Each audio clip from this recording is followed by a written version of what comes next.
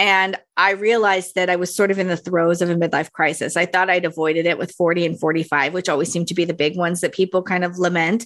But for some reason, 47 was the one that kicked me in the Lady Garden. And my husband suggested, he was like at a loss. He was like, are we going to get divorced? And I'm like, maybe, I don't know. Like, I hate everyone and everything, and I just want to run away. And so he suggested I write about it on my blog. And I wrote this blog post called Anyone Else Falling Apart, or Is It Just Me? And I just kind of laid it out. I was like, listen, I feel like I haven't done anything. I feel like my life is half over. I feel like my husband is sort of my roommate. I don't know if my kids are going to be nice, like all these kind of things. And I hit publish, and it just lit up. And it was just, thousands of comments and responses from other women saying, oh shit, I thought I was the only one feeling like this.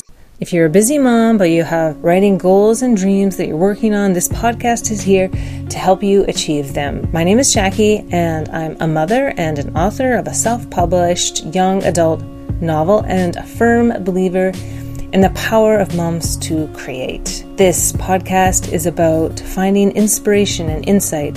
It's about learning new ways to fuel your writing and to share your writing with the world. And sometimes, actually all the time, it's about taking a moment to just laugh at and appreciate the crazy everyday chaos that is being a writing mother.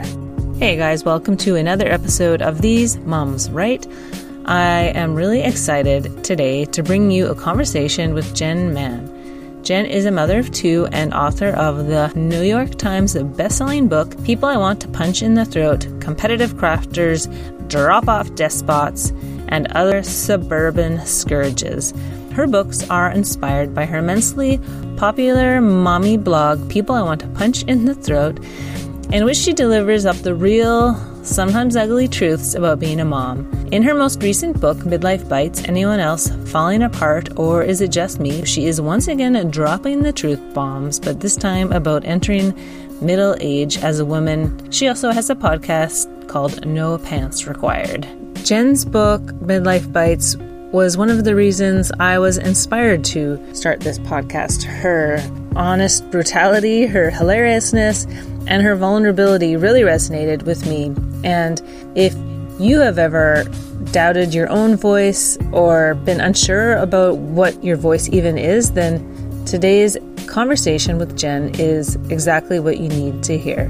Without further ado, please welcome Jen Mann. Hello, Jen. Thank you so much for coming on the show today. Thanks for having me, Jackie. I'm excited to be here. I'm such a fan of all of your work. And so thank you. Yeah, it's such a treat to have you here.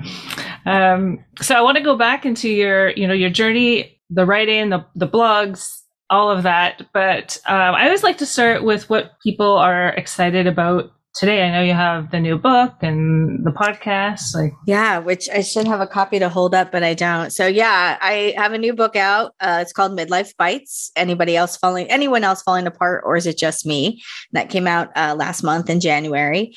But what am I excited about today? I'm excited that we got snow, actually. I don't mind winter if there's snow. And I live in Kansas, and Kansas, literally right now we are in day 2 of snow days because we got about, 6 or 7 inches of snow and ice. And so our kids are out. I have teenagers, but we're going to go play in the snow, and I'm so excited to do that. But then tomorrow it will be 55 degrees. And so all the snow will be gone. So I have to enjoy it today while I can. Oh, wow. That's just Kansas for you. We could also throw in a tornado in the middle. We'll see. That's true. All of my knowledge of Kansas does come from The Wizard of Oz. Everyone's does. You're not alone.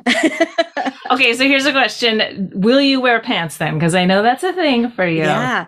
So I am wearing pants right now. They are fuzzy pajama pants because you can't see me. So that's good.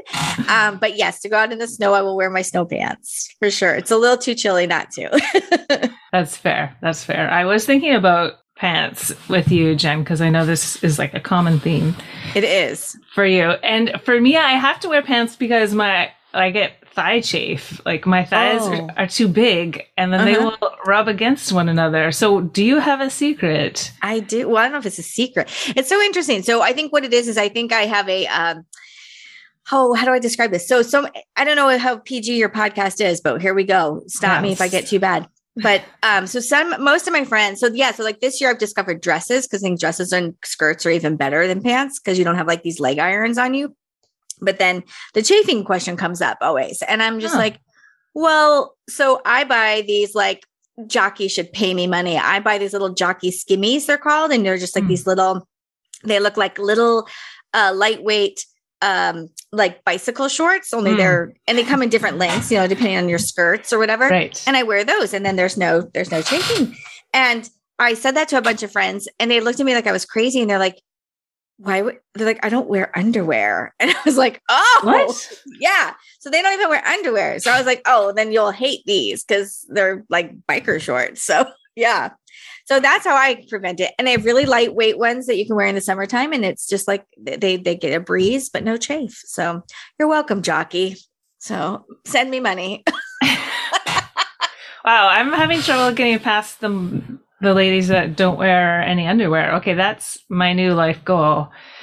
I don't know. It seems a little breezy. And I would be afraid like a gust of wind, especially I could do it in leggings or something like that. But no, in a skirt or a dress, like a good gust of wind comes. Again, all your knowledge comes from Kansas or about Kansas comes from the Wizard of Oz. It is windy here all the time. Like we have little wind bursts all the time. So it's like, you can't have that. I can't imagine. So now I'm going to keep a much closer eye on them when we're out and about and be like, literally, like I saw one earlier this week and I was like, are you wearing? And she's like, no, of course not. And I was like, like we're in a public place.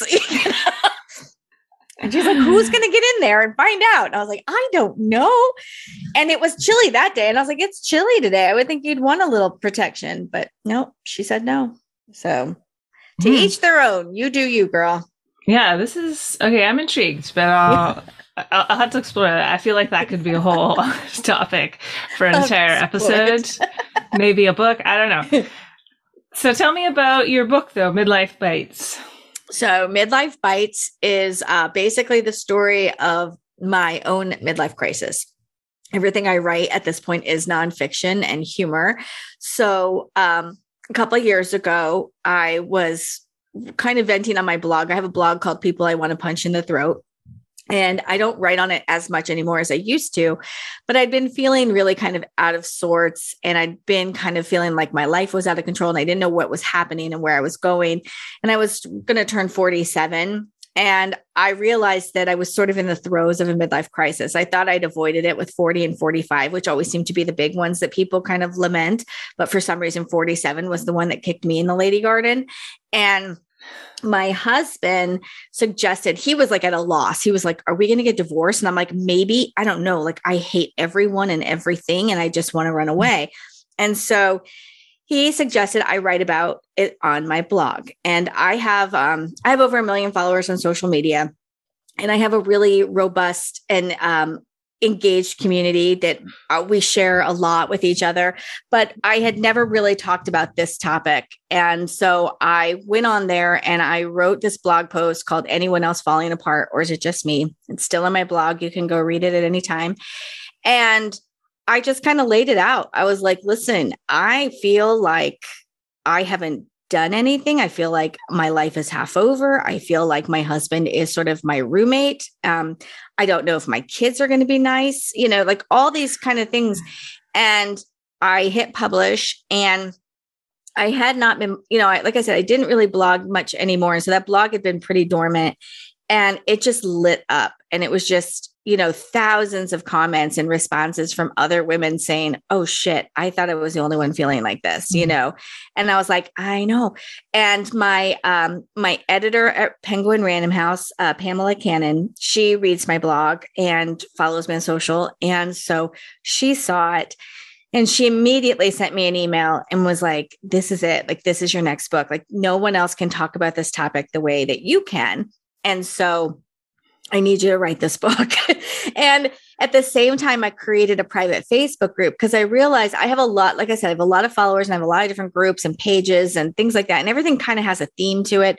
But I really didn't have a place where middle-aged women could just come together and sort of talk openly and honestly about this, like chub rub, I mean, all these things, everything from that to, hormones to, my husband doesn't want to have sex with me anymore to, all these different things. And so I created a private group on Facebook, and we're closing in on 30,000 members now. And it's also called Midlife Bites. And it was called Midlife Bites first. I named it that because I wanted to attract Gen X women. Mm-hmm. I wanted to, I feel like our moms they were much quieter about perimenopause and menopause and midlife and all this kind of stuff. And I just thought, I want to find women my age that want to talk about this, that don't feel like, what does that mean that you keep seeing where they're like 10 years ago was 1990 or whatever? I want women who feel like that. They're just like, no, I just was like in high school, like 20 years ago. Right. No, And so I think that I just wanted a place where we could talk openly. And so I named it Midlife Bites because of like reality bites. And so I just thought that would be kind of a fun way to let people know what we're doing in there. And so when it was time to name the book, we named the book the same thing. And it's just a kind of a, I don't know, it's just sort of my journey and sort of what I've been trying over the last couple of years. I will be turning 50 next month. And, but I'm actually excited for it. I think it's going to be awesome. I keep hearing, because that's where the Midlife Bites group has been so helpful. Because there's other women, like I'll say, like, tell me what's good about aging, like, tell me what's coming, like, tell me. And so many, there's a lot of women in there that are just a few years older than me. And they're kind of like, listen, you're going to get through this and then it's going to be great. So I'm actually looking forward to 50 now, but it's sort of what worked for me or what didn't work. I'm pretty honest about what doesn't work for me either. I kind of did what the experts told us to do. And so some things worked and some things didn't, but it's been kind of my whole journey. Wow. And it's had such an impact. I know myself reading it. I just picked it up because I think you're funny. And then, 10 pages in, I'm like, wait a second. Am I having it like this? Like, oh, I totally am. That's why I have a podcast and trying a new book and taking courses and kind of reinventing. Is it time to sort of reinvent ourselves? And I think if we're not reinventing ourselves, we probably should be. I think that's the other thing is that I find that women are either out there, they've already they don't realize why they're reinventing themselves, but they just know that they need to, and they are feeling compelled to do that. Or they're kind of stuck and they're not sure what's happening. Why are they stuck? Well, it's time to reinvent. It's time to pivot and try something new. I also started a podcast in my midlife crisis. So I think I decided that podcast was like the new blog, I was like, well, everybody has a podcast now. I guess I'll get one of those too. It's so funny. I was thinking that the other day too. I think blogging actually is to me, I think blogging is coming back in some ways. Like, there's long form Facebook posts and Instagrams you see now and like journaling and stuff. That I see a lot of people doing that. And I think that there's a need. In fact, just this morning, I got an email from somebody who read Midlife Bites and was like, I think I need to start writing again, because I talk about that a lot, that like I had gotten away from my like everyday kind of blogging and writing and that kind of thing. And it is my therapy, and it is kind of how I think and how I know how to feel. And she was like, even if no one reads it, like, I know I'll feel better. And I'm like, exactly. Get back in it, girl. Do it. Totally. Yeah. I had that. Yeah. I stopped writing for 5 years because I had that like professional life panic. Like, oh my God, I'm not going to make any money writing. I need to actually like get a better day job. And so it really like stymied me for 5 years. And then I did have that realization like, oh my God, I'm so unhappy now. Yeah. It's a tough balance too, because you're right. It's really difficult to make enough money writing to sustain yourself or to to sustain the family or whatever. But yet it's such a necessary thing to do. So I always encourage everybody, even if you can just, 10 minutes a day, just write some stuff down, pen on paper. It doesn't all have to pay the bills. Yeah, totally. In fact, I think maybe you could come up with a word, because I put this out on Twitter. Like, we need a word for when women, like, it's like the hangry of writing. So that feeling you get when you haven't had that 10 minutes to write for like a long time. Yeah.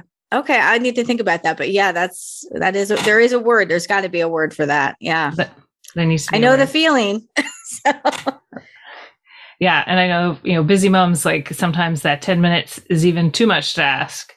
they're really at that different stage, you know, when the kids are early. I know your kids are teens now. Yeah. So you have a little bit. I actually did the bulk of my writing when they were small. Isn't that weird? Like, but I wrote I used to write in the pickup line. I used to write at soccer practice. Like I read I didn't, my husband did. My husband read an article about Stephenie Meyer. Oh, yes. When she was writing Twilight, and Twilight was like so popular. And I had never heard of her. And he came to me and he's like, all right, what's your excuse? He's like, this lady has 4 kids. She's written this bestseller book. He's like, and her kids like swim practices and stuff. And I'm like, well, I watch my children practice. And he was like, yeah, no. He's like, you can, and it's true. Like my son played baseball. So I would like pay attention when he was like on base or he was up to bat. And I was like, yay, go you. And then I'd be like, you know, they're in the dugout. And I'm like, oh, who cares? You know, like I would be writing. So you can, if you can squeeze it out, you can squeeze it out. Yeah. And actually, now that you say that, I've heard moms talk about like being so productive when they had the constraint of time. And then one of the moms I was talking to recently said, then when her husband took the kids for the whole summer, yeah, she's like, I got the same amount done as when I had like all 4 kids. I used to only write like during nap time, and I could get so much done in like an hour and a half. And then when my youngest went off to all day kindergarten, I just thought, oh my God, like, you know, everything is going to be, I'm going to write like, you know, 18 books this year. No, I got the same amount of work done, if not less. Like, because now I'm sort of like, oh yeah, I can go to lunch. Sure. Like, let's go to lunch. You know, whereas in the past, like, no, I can't do anything. So yeah, it's crazy. But maybe a little bit more balanced, at least, if you have a little bit more time? I think so, because I don't think you can put up, I don't know that you can sustain that sort of grind. You know, I've seen a lot of people, you know, I think it's when you first get started and you're first starting to create a career for yourself or whatever, you have to kind of put that grind in, but it's unsustainable. You can't just keep doing it. And I've seen so many writer friends of mine that burn out, and I kind of stepped back a while ago, and I'll be honest. I mean, my iron cooled, my business suffered. And that was part of what sent me into the whole, I haven't accomplished enough kind of thing. You know, I was looking at some of my friends thinking, oh man, I should not have like taken my foot off the gas. But then now, like, yeah, I'm in a much better, I feel like, mental state maybe. And I see all of them, not all of them, but several of them kind of breaking down at this point now, where they're just like, and they're like walking away completely. And I never want to walk away. And so I don't want to be in that part. So, but I think they'll be back. They just need a really long break, you know? So. Yeah. I mean, you talk about that in your book, right? How you realized at one point that you weren't like socializing with people, and they were, you know, your friends were having birthday parties without you. And I guess that's a thing to remember. Like, yeah, I was saying, as a busy mom, you gotta find that time to write. But if you totally cut yourself off, then you're going to, burn out and lose some of the energy that we get from. Right. I think you have to figure out what fills you and what depletes you. And for me, what fills me is to be surrounded by quality people, not so much like, I don't need like a lot, but I need like really good quality.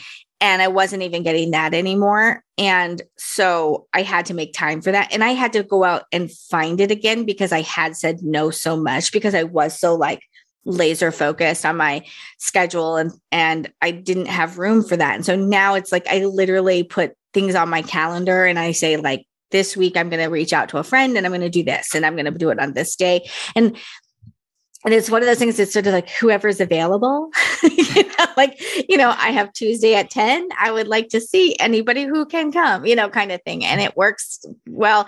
But yeah, I think it's a matter of, I'm still a big fan of time blocking. I think that time blocking is the only way for busy moms to get anything done. But I just had to block in some me time as well, which I was not doing. Can you tell me more about time blocking? Yeah.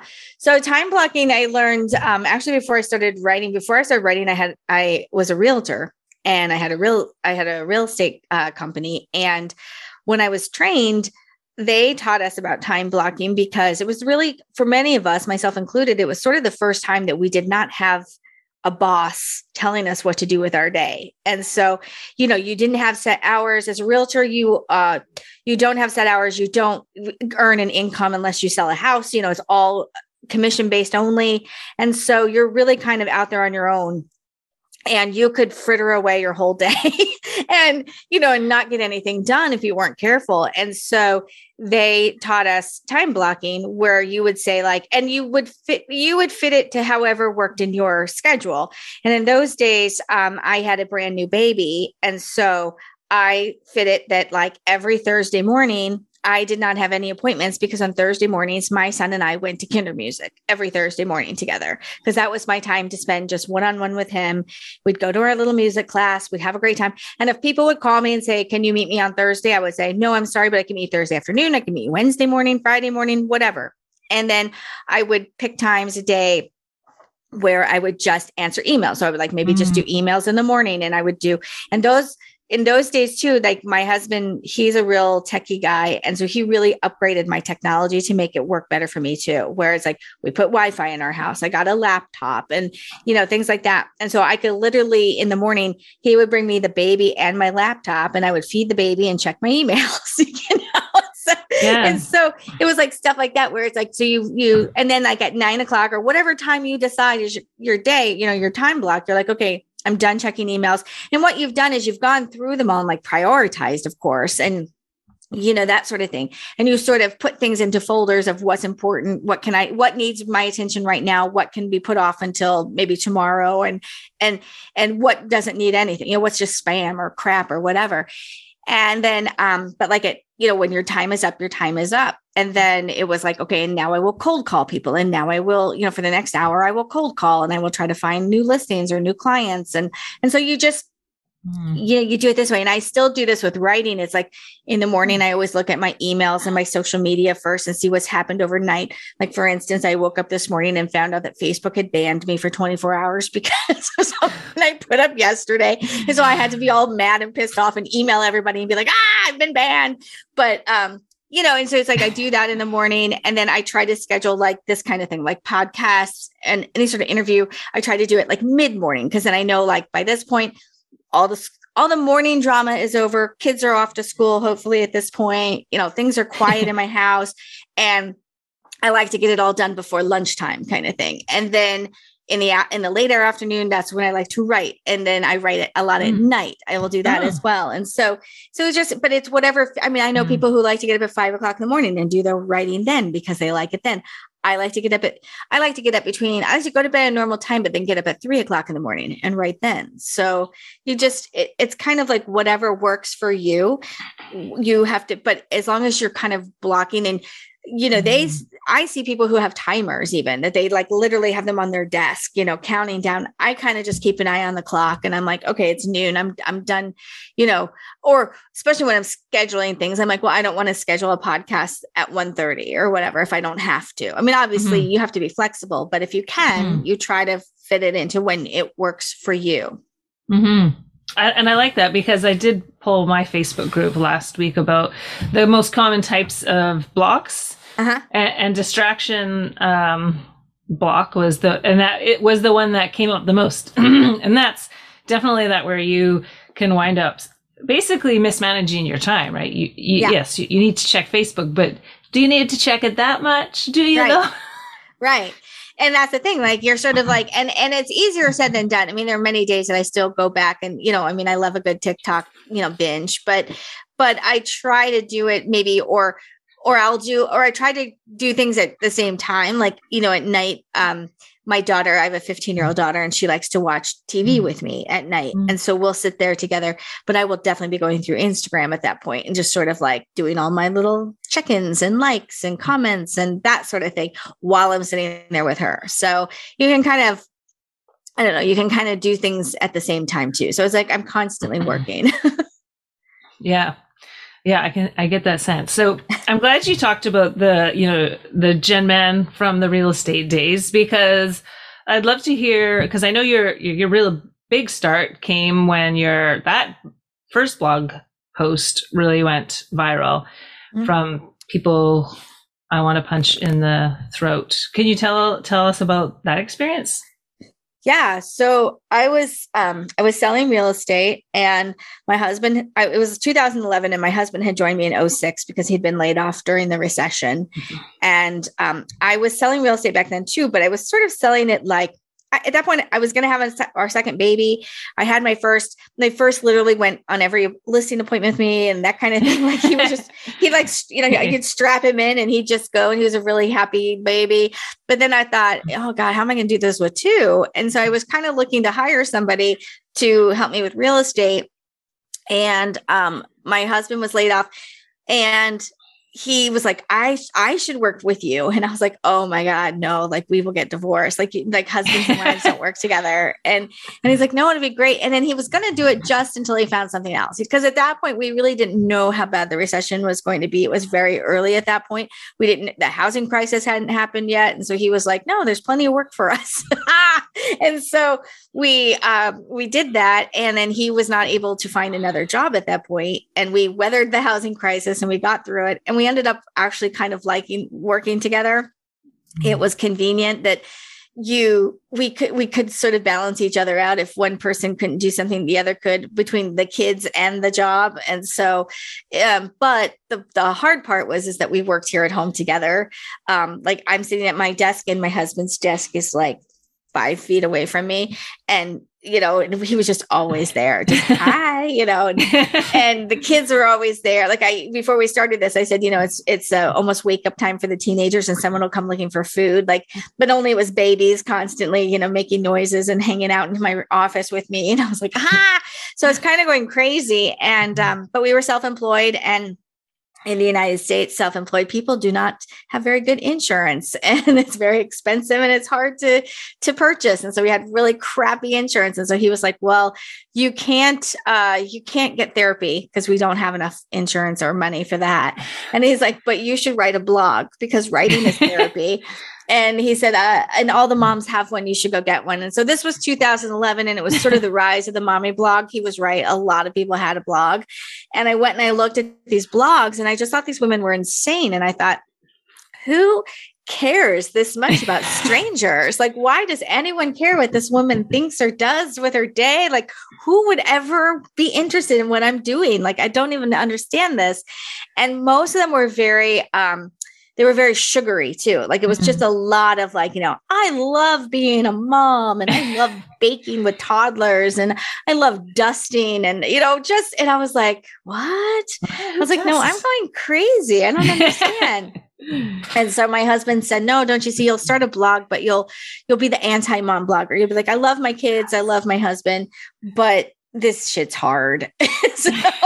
And so he's like, and you'll call it People I Want to Punch in the Throat because you always say that. And so I started People I Want to Punch in the Throat in April of 2011. And then that December, I wrote about my elf on the shelf. And I was sort of the first person on the internet to sort of talk about that Christmas magic is bullshit. That it's like that we are the ones making all this magic, but who are we really doing it for? Like, do the kids care, or is it us that cares and we're doing it to show everybody what great moms we are? Like, why are we doing this? And so I was like, we're already stressed out. Why are we making it more stressful?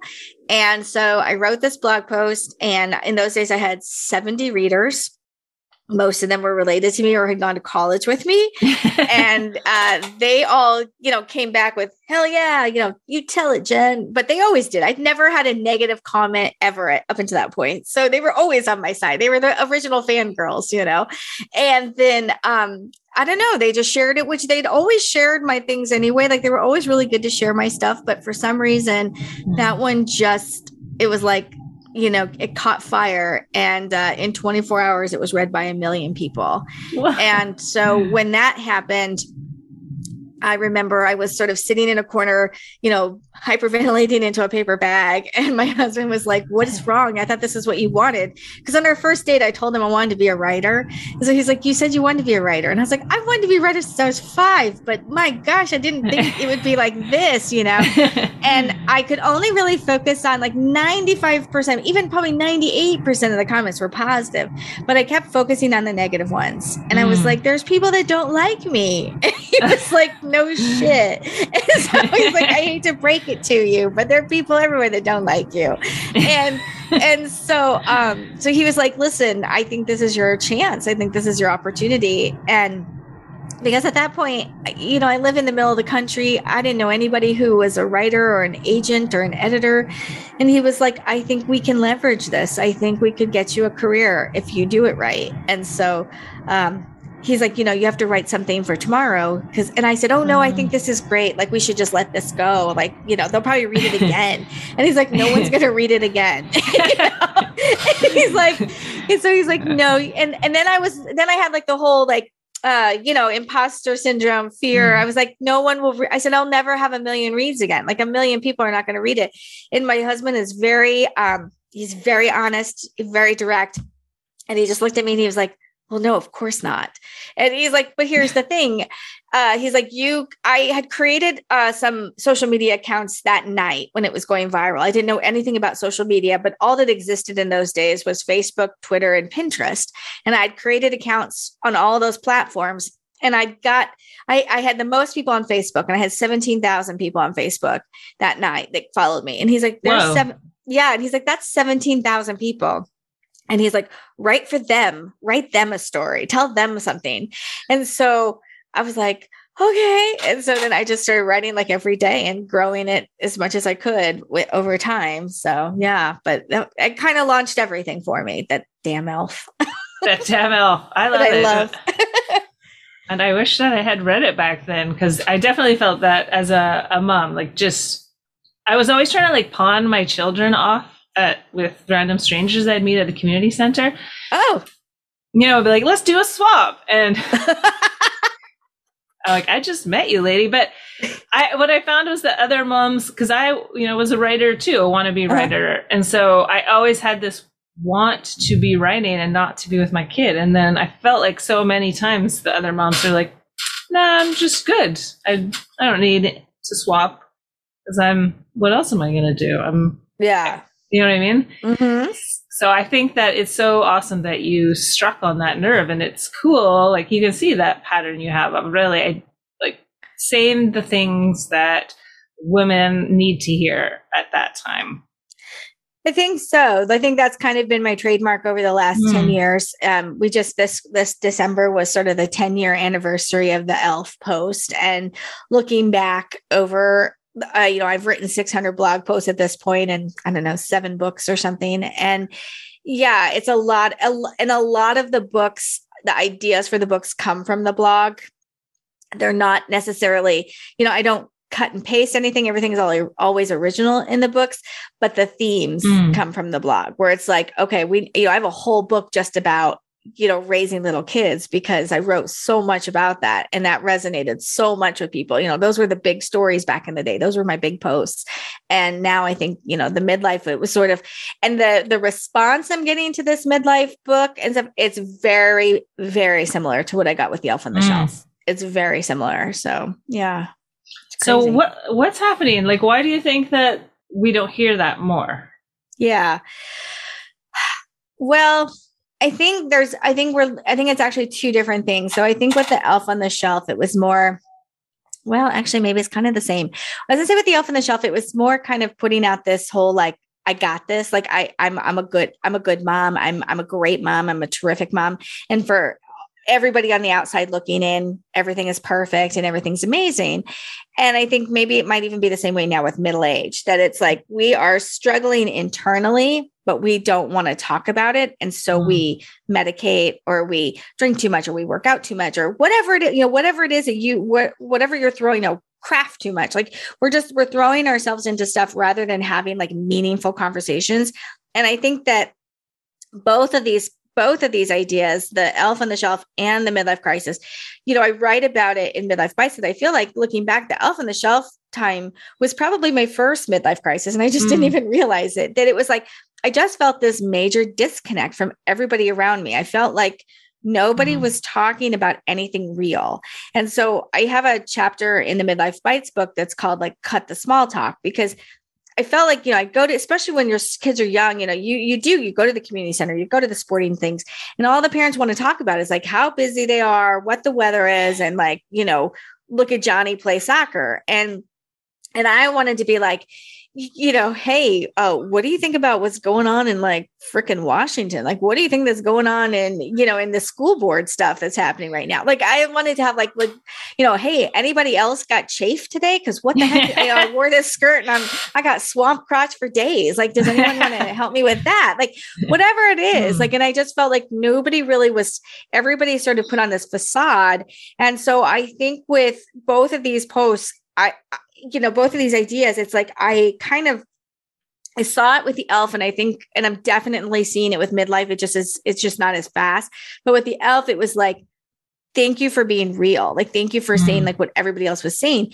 And it kind of ushered in a whole like genre of like bad mom kind of stuff, which wasn't kind of what I was angling for, but that's sort of how we get billed, is that we're the bad moms, but we're also the fun moms. We're the cool moms. We have fun. We're the ones who are, this might be wine, kind of moms. And so, which is not what I was trying to do. But on the other hand, like, I can tell you for sure, like, I'm not drinking, weeds that are stewed, that I pulled from my yard or whatever, because I think it's going to have like, toxic cleansing capabilities or something. And so I think with midlife too, we as Gen X, we kind of started the honest conversations about child raising. And we were kind of the first ones to say, no, listen, this sucks. Like, we need people to talk about. We talked about postpartum depression. We talked about, traumatic birth stories, things like that people just kind of hushed up and didn't really want to talk about. And I think that now with the midlife, I think, again, we're not going to be quiet. And I see so many, and maybe it's just because of the algorithms that, maybe this stuff was always out there, but I know that when I was looking for it, I couldn't find it. And now I'm just seeing more and more of it. But I think that we're just going to have more honest conversations. And I think that people are ready for it. They're just afraid to do it. And so I hope that this book will kind of start that. I've heard from a lot of women who are like, I'm giving it to a friend, and then I'll say like, read it and then let's talk about it, kind of thing. And I'm like, that's perfect. That's all you have to do. I'll start the conversation. You just, you finish it. Yeah. And it's such a rich conversation. I think it's definitely not something that I was ever prepared for as a young woman. No. You think of aging as like gray hair. I was always picturing gray hair, and I definitely, it's hair as a theme, but it's not on my head. It's like everywhere else. When you wrote about the nipple hair in your book, I was like, I'm not the only one. In fact, I've decided to grow them out to see how long they will get. And my husband looked at them the other day. He's like, I thought that was an experiment. I'm like, this experiment is still on. It's like, that's like at 2 inches. Amazing. Wait till I can braid them. Well, and even that too, that conversation with our husbands too. I just today in my Midlife Bites group, I just saw a post from a woman who said that she finally sat her husband down and talked to him about how unhappy she's been for the last several years. And that he was like, I knew something was off, but you were cool as a cucumber. And so I just let it go because you didn't want to fight with me and everything. His life wasn't changing. He was fine. He still had clean underwear in his drawers and dinner on the table. And so he's like, I don't know. I knew you were weird, but I figured whatever. And now it's like, she's having this conversation with him where she's like, no, listen, things have to change. Like, we need to do better. And so, and he's like, he's on board, and I think that's the other thing too, is I think that as women, we don't advocate for ourselves enough in any sort of dynamic, whether it's work, home, whatever. And so I think that this book pushes that too, that you have to talk to everybody. Uncomfortable conversations are the best. Yeah, absolutely. And what about writing? One thing that I've noticed talking to writing moms is how writing, I feel like maybe it can be that answer to the midlife crisis, because I see them really finding their voice and expanding in a new way, especially the moms that maybe didn't pick it up until like their 40s. And that, what do you think about writing as part of that conversation? I definitely think that's a thing. I think that for me personally, I mean, I didn't find success as a writer until I was in my mid-30s. I didn't even start really seriously until I was in my mid-30s. I had written a lot for other people, and I have a degree in creative writing, and I had a lot of sort of technical, experience and things like that, but I'd never written for myself. And I really didn't know what my point of view was. I mean, I knew what my point of view was, but I would try to write like everybody else. Does that make sense? Like, I was like, well, this seems saleable. Like, this sounds like something. And even my very first book proposal, when you write a nonfiction book and you sell it to a publisher, you have to write it. You don't write the book first. You write something called a proposal. And you write this proposal and then they buy it based on the proposal. And so I had this opportunity where an agent was like, write a proposal, we'll send it off and we'll see if we can get you a book deal. And so I wrote the proposal for my first People I Want to Punch in the Throat book, The Competitive Crafters, Drop Off Despots, and Other Suburban Scourges book. And I wrote this, and I wrote a very because I used to do a lot of business writing. I used to write annual reports. So it's like, so I can be very, right. Believe it or not, I can write without F-bombs like commas and vagina jokes. And so I wrote a very boring, businessy proposal.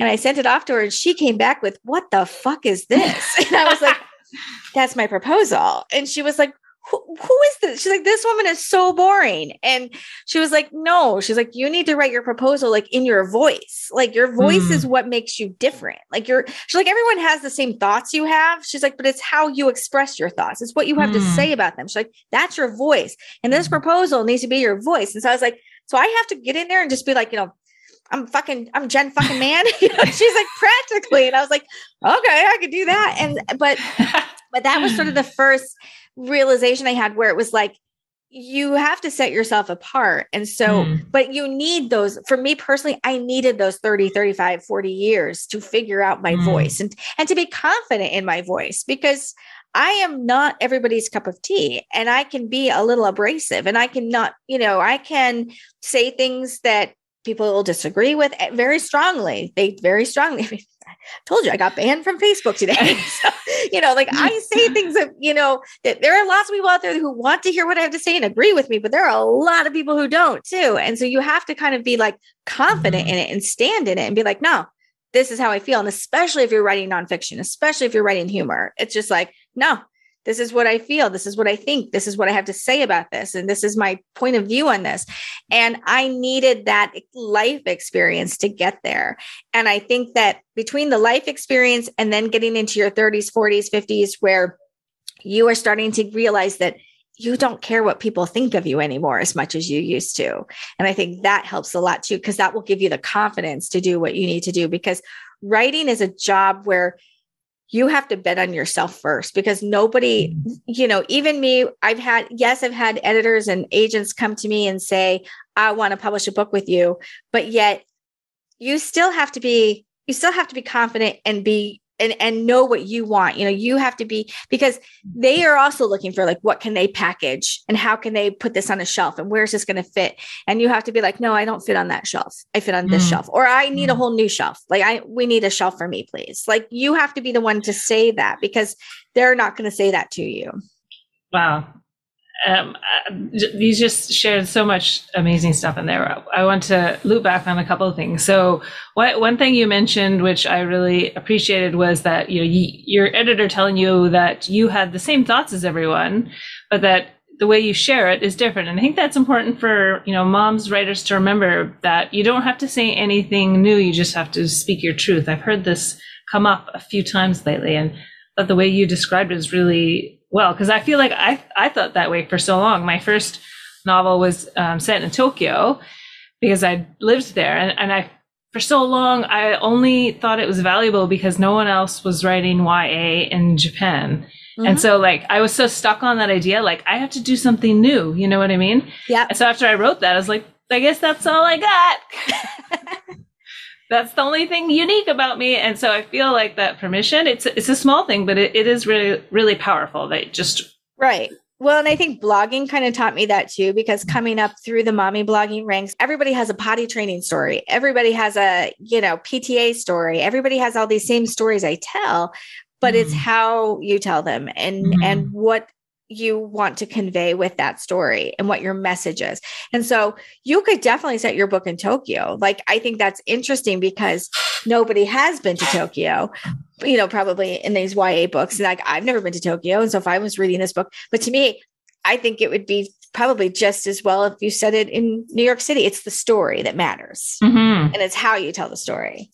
It's just speaking your truth, and you speak it in a way that is only you. And so I think that's so great that you got that insight from your editor so early. And I don't know, maybe you had known it all along, but to me, it was something that I didn't know how to verbalize it. I knew that I had a very strong voice and a strong point of view. But I didn't think, and even just this with the Midlife Bites book, I mean, she was like, she's like, there's a lot of like technical stuff out there. There's a lot of medical books. There's a lot of, she's like, but on the flip side, there's also just a lot of like empowerment, how to be a stronger, more resilient person, at any age. And I think what she described it as is that she's like, this could be like, you are a badass, but for like midlife bites and, for midlife women. And I read so much self-help, like when I was trying to write this book, because I knew they were going to kind of market it a little bit as a self-help book as well. Right.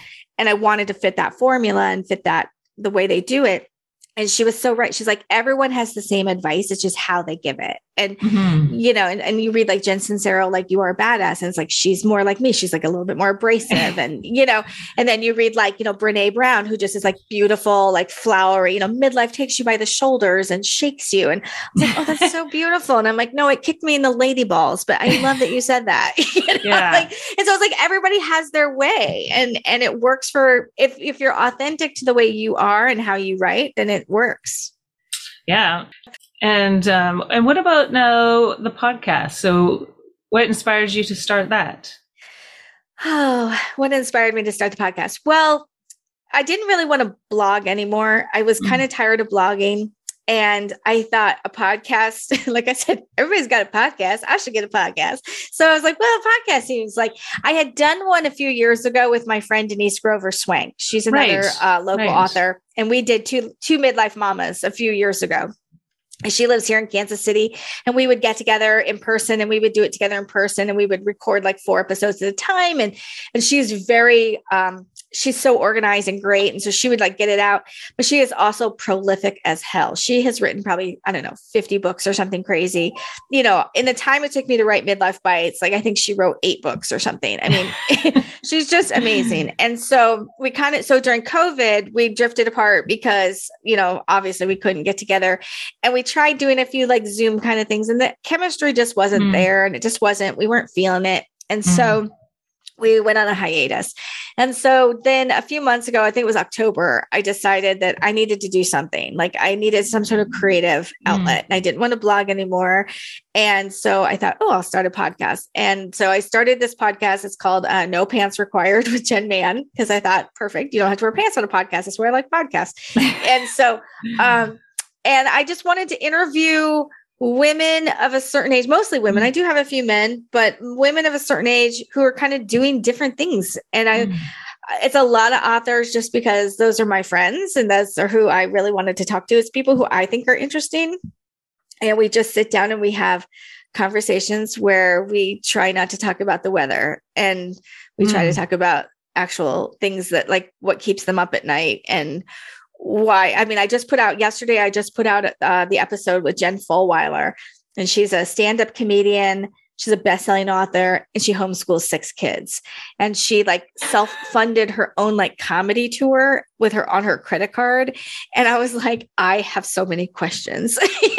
So it's like just people who I'll hear their stories, or I'll know them personally, and I'll think that's a crazy story. Like you should come on and we should talk about that. So it's just me talking to people. So if moms want to have some practice or modeling on how to have those real conversations to get past the small talk, definitely take a listen to the podcast. Definitely. Yeah. I mean, because I don't really have an agenda. I think it's interesting because it's sort of like this. I don't feel like we have an agenda. Like today, like we don't really have much, but a lot of times when I go on these podcasts, it's about, especially if it's a shorter one, if it's like a 20-minute or something like that, it's very much like, tell us about your book, tell us about your past. How can we find you? Where can we follow you? And it's that kind of thing, which, hey, I love that too. Please promote the shit out of my stuff. Like, I love that.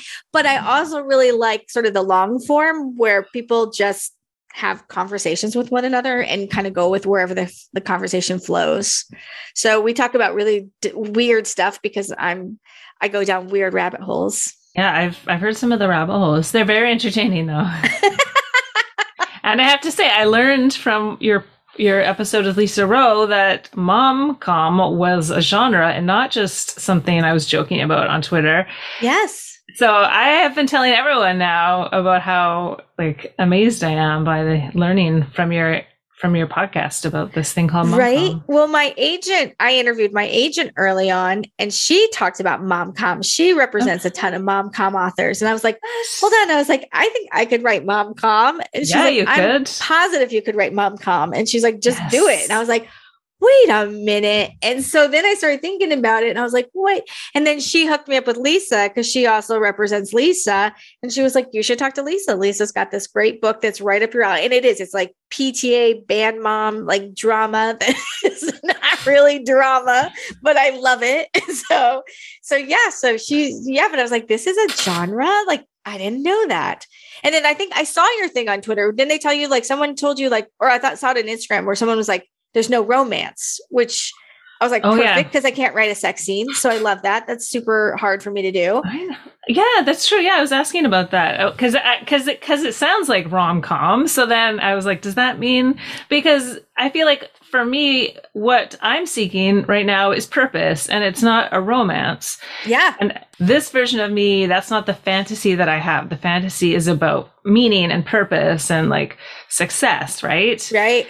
And so I was a little scared. And so I did ask that another writer in that genre, and she said, no, it doesn't have to have romance at all. So are you writing a mom-com right now? I mean, no, but I think I should be. I don't know what I'm writing right now. That's the whole problem. I have so many ideas. I can't focus up and figure one out, but I got to figure it out. But I think to me, mom-com makes the most sense. And I think like a mom-com with a sort of a middle-aged heroine, sort of, maybe what Lisa's doing, second marriage kind of thing, or totally, and widowed, I don't know, something, but I think that would be kind of fun. So, because it's not the usual drama, it would be different kind of drama, but I don't know. I got to think about that. I'm going to noodle that for a little bit. And I feel like there should be lots of bleeding in it. Bleeding? Bleeding. No. What do you mean? Well, I was just thinking like, I haven't gone through menopause, but from what I've heard from my sister's age group is that there's a lot of bleeding involved, and like that's something. See, okay, so here's my advice. Okay. That my aunt gave to me. So my aunt is my mother's age, but she's the only one I can really talk to about lady business because she was a nurse for many years. She was a labor and delivery nurse for many years, and then she went into just women's care, right? And what she told me was that as long as I have an IUD. And as long as I kept getting new IUDs, or if you say on birth control, like whatever it is that you're doing, sail it through, just keep it going. Like I technically probably can't get pregnant, but keep the IUD, keep the birth control, whatever it is. And so she's like, I stayed on birth control till I was like 65, but then I didn't have whereas my mother had like a horrible time with menopause. And so she's like, I didn't have near the troubles your mom had. And so, so I'm like, and so I have an IUD, so I haven't had an actual period in probably, how old is mine? 15 years. And it's amazing. I've only had one hot flash in my whole life at this point. What? Okay. Yeah. Everyone needs to listen to this episode just for that little life hack right there. Cause I've been a little bit scared because when my sister's friend said she almost went to the ER at one point. Yeah. So much blood loss. Well, and what's frustrating too, and part of the reason why this conversation even came up with my aunt and I was because when I was researching Midlife Bites, like this book has gone through so many rewrites and so many different iterations, but early on it was going to be more, I wanted it to be more like medically and like actually like have like backed up research shit in it. And which was stupid, but I was doing this research and I found out that like in the United States, the number one elective surgery for women is a hysterectomy, which instantly puts you into menopause. Right. And I was like, why the hell would you do this? And so it was like, and so I went in my group and I asked them, like, who's had a hysterectomy and why? And it was always, excessive bleeding, or I had, cysts, like all these different things. But like every solution that every doctor had for them was like, yank that shit out. Like, you don't need it. Like, you're done with your baby days. Like, oh my gosh. And they would just yank it out. And I was like, there's got to be other ways to fix this shit.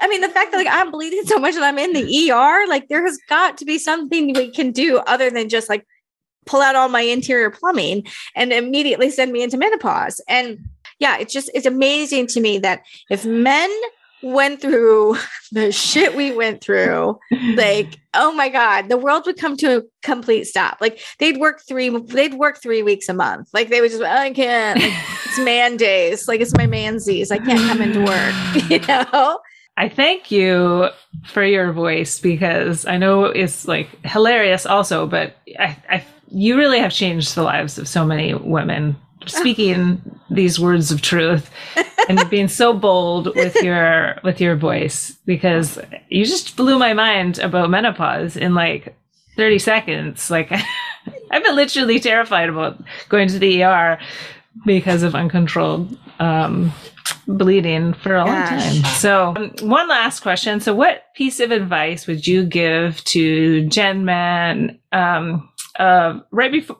maybe the Jen that hadn't yet written, like right before you wrote the Elf on the Shelf post, before it all kind of like really kicked into gear for you? What advice would I give myself? The advice I'd give myself is probably publish more, I think. I think that I took a very safe route by sticking to the blog and really just blogging and social media. And I put a lot of reliance on social media. This was all before, all these nasty algorithms kicked in. And, I used to actually be accused of like people seeing too much of my stuff. Like they used to be like, oh, you're always there.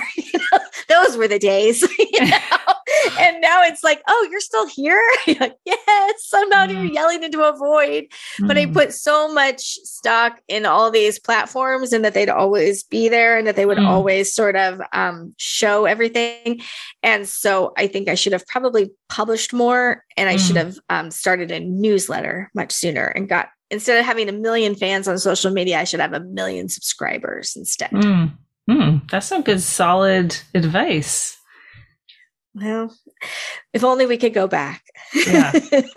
But I always tell new writers now, like if you're starting now, like start your newsletter, even if it's just 5 people, start it now, because the newsletter is the one thing you pay for it, but you can control it and you can purge it. You can see who's not reading it and get rid of them if they're not reading it. And, but it's a better way to reach people anymore now than social media. So speaking of that, where can people find you? Probably the best place to go to find me is my website. It's jenmanwrites.com. peopleIwannapunchInTheThroat.com is still out there too. And that's where the blog is. And you can read all my blog posts there. But both of those sites have all the links to all my socials, all my newsletter signups. Please sign up for my newsletter, the podcast, like all of it. So all of that's on all those sites. Or you can always search on social media if there's a certain there's a certain platform you like best. I'm either Jen Man or I am People I Want to Punch in the Throat. Awesome. Well, thank you so much for coming on this show today. I felt like it's been so much fun. And I have also learned some very useful things about the future of my loins. So well, that's always my goal. Entertain and educate. I always like to do that. So good. So I did both. Yay. And inspire. I think you do that one too. Oh gosh. Well, it sounds weird if I say it. So, but thank you. That's true. It is. Yeah. It's better if someone else says it. All right. Well, thank you so much, Jen. Thank you. This was a lot of fun. I enjoyed talking to you, Jackie. I appreciate you having me on, and I'm excited for you to see what you do with this podcast, and I'm happy to inspire you. Yeah. Okay. I'll talk to you soon. Wow. That was such a great conversation. I hope that you felt as informed, inspired, and uplifted as I did. So here are the top takeaways. Number 1, know what energizes you and what depletes you, and plan your life accordingly. Number 2, distracted, use time blocking to help you make the most use of your day. Number 3, it's okay. Some people won't like you. You are not everyone's cup of tea. Number 4, everyone has the same thoughts as you. It's your voice that makes you different.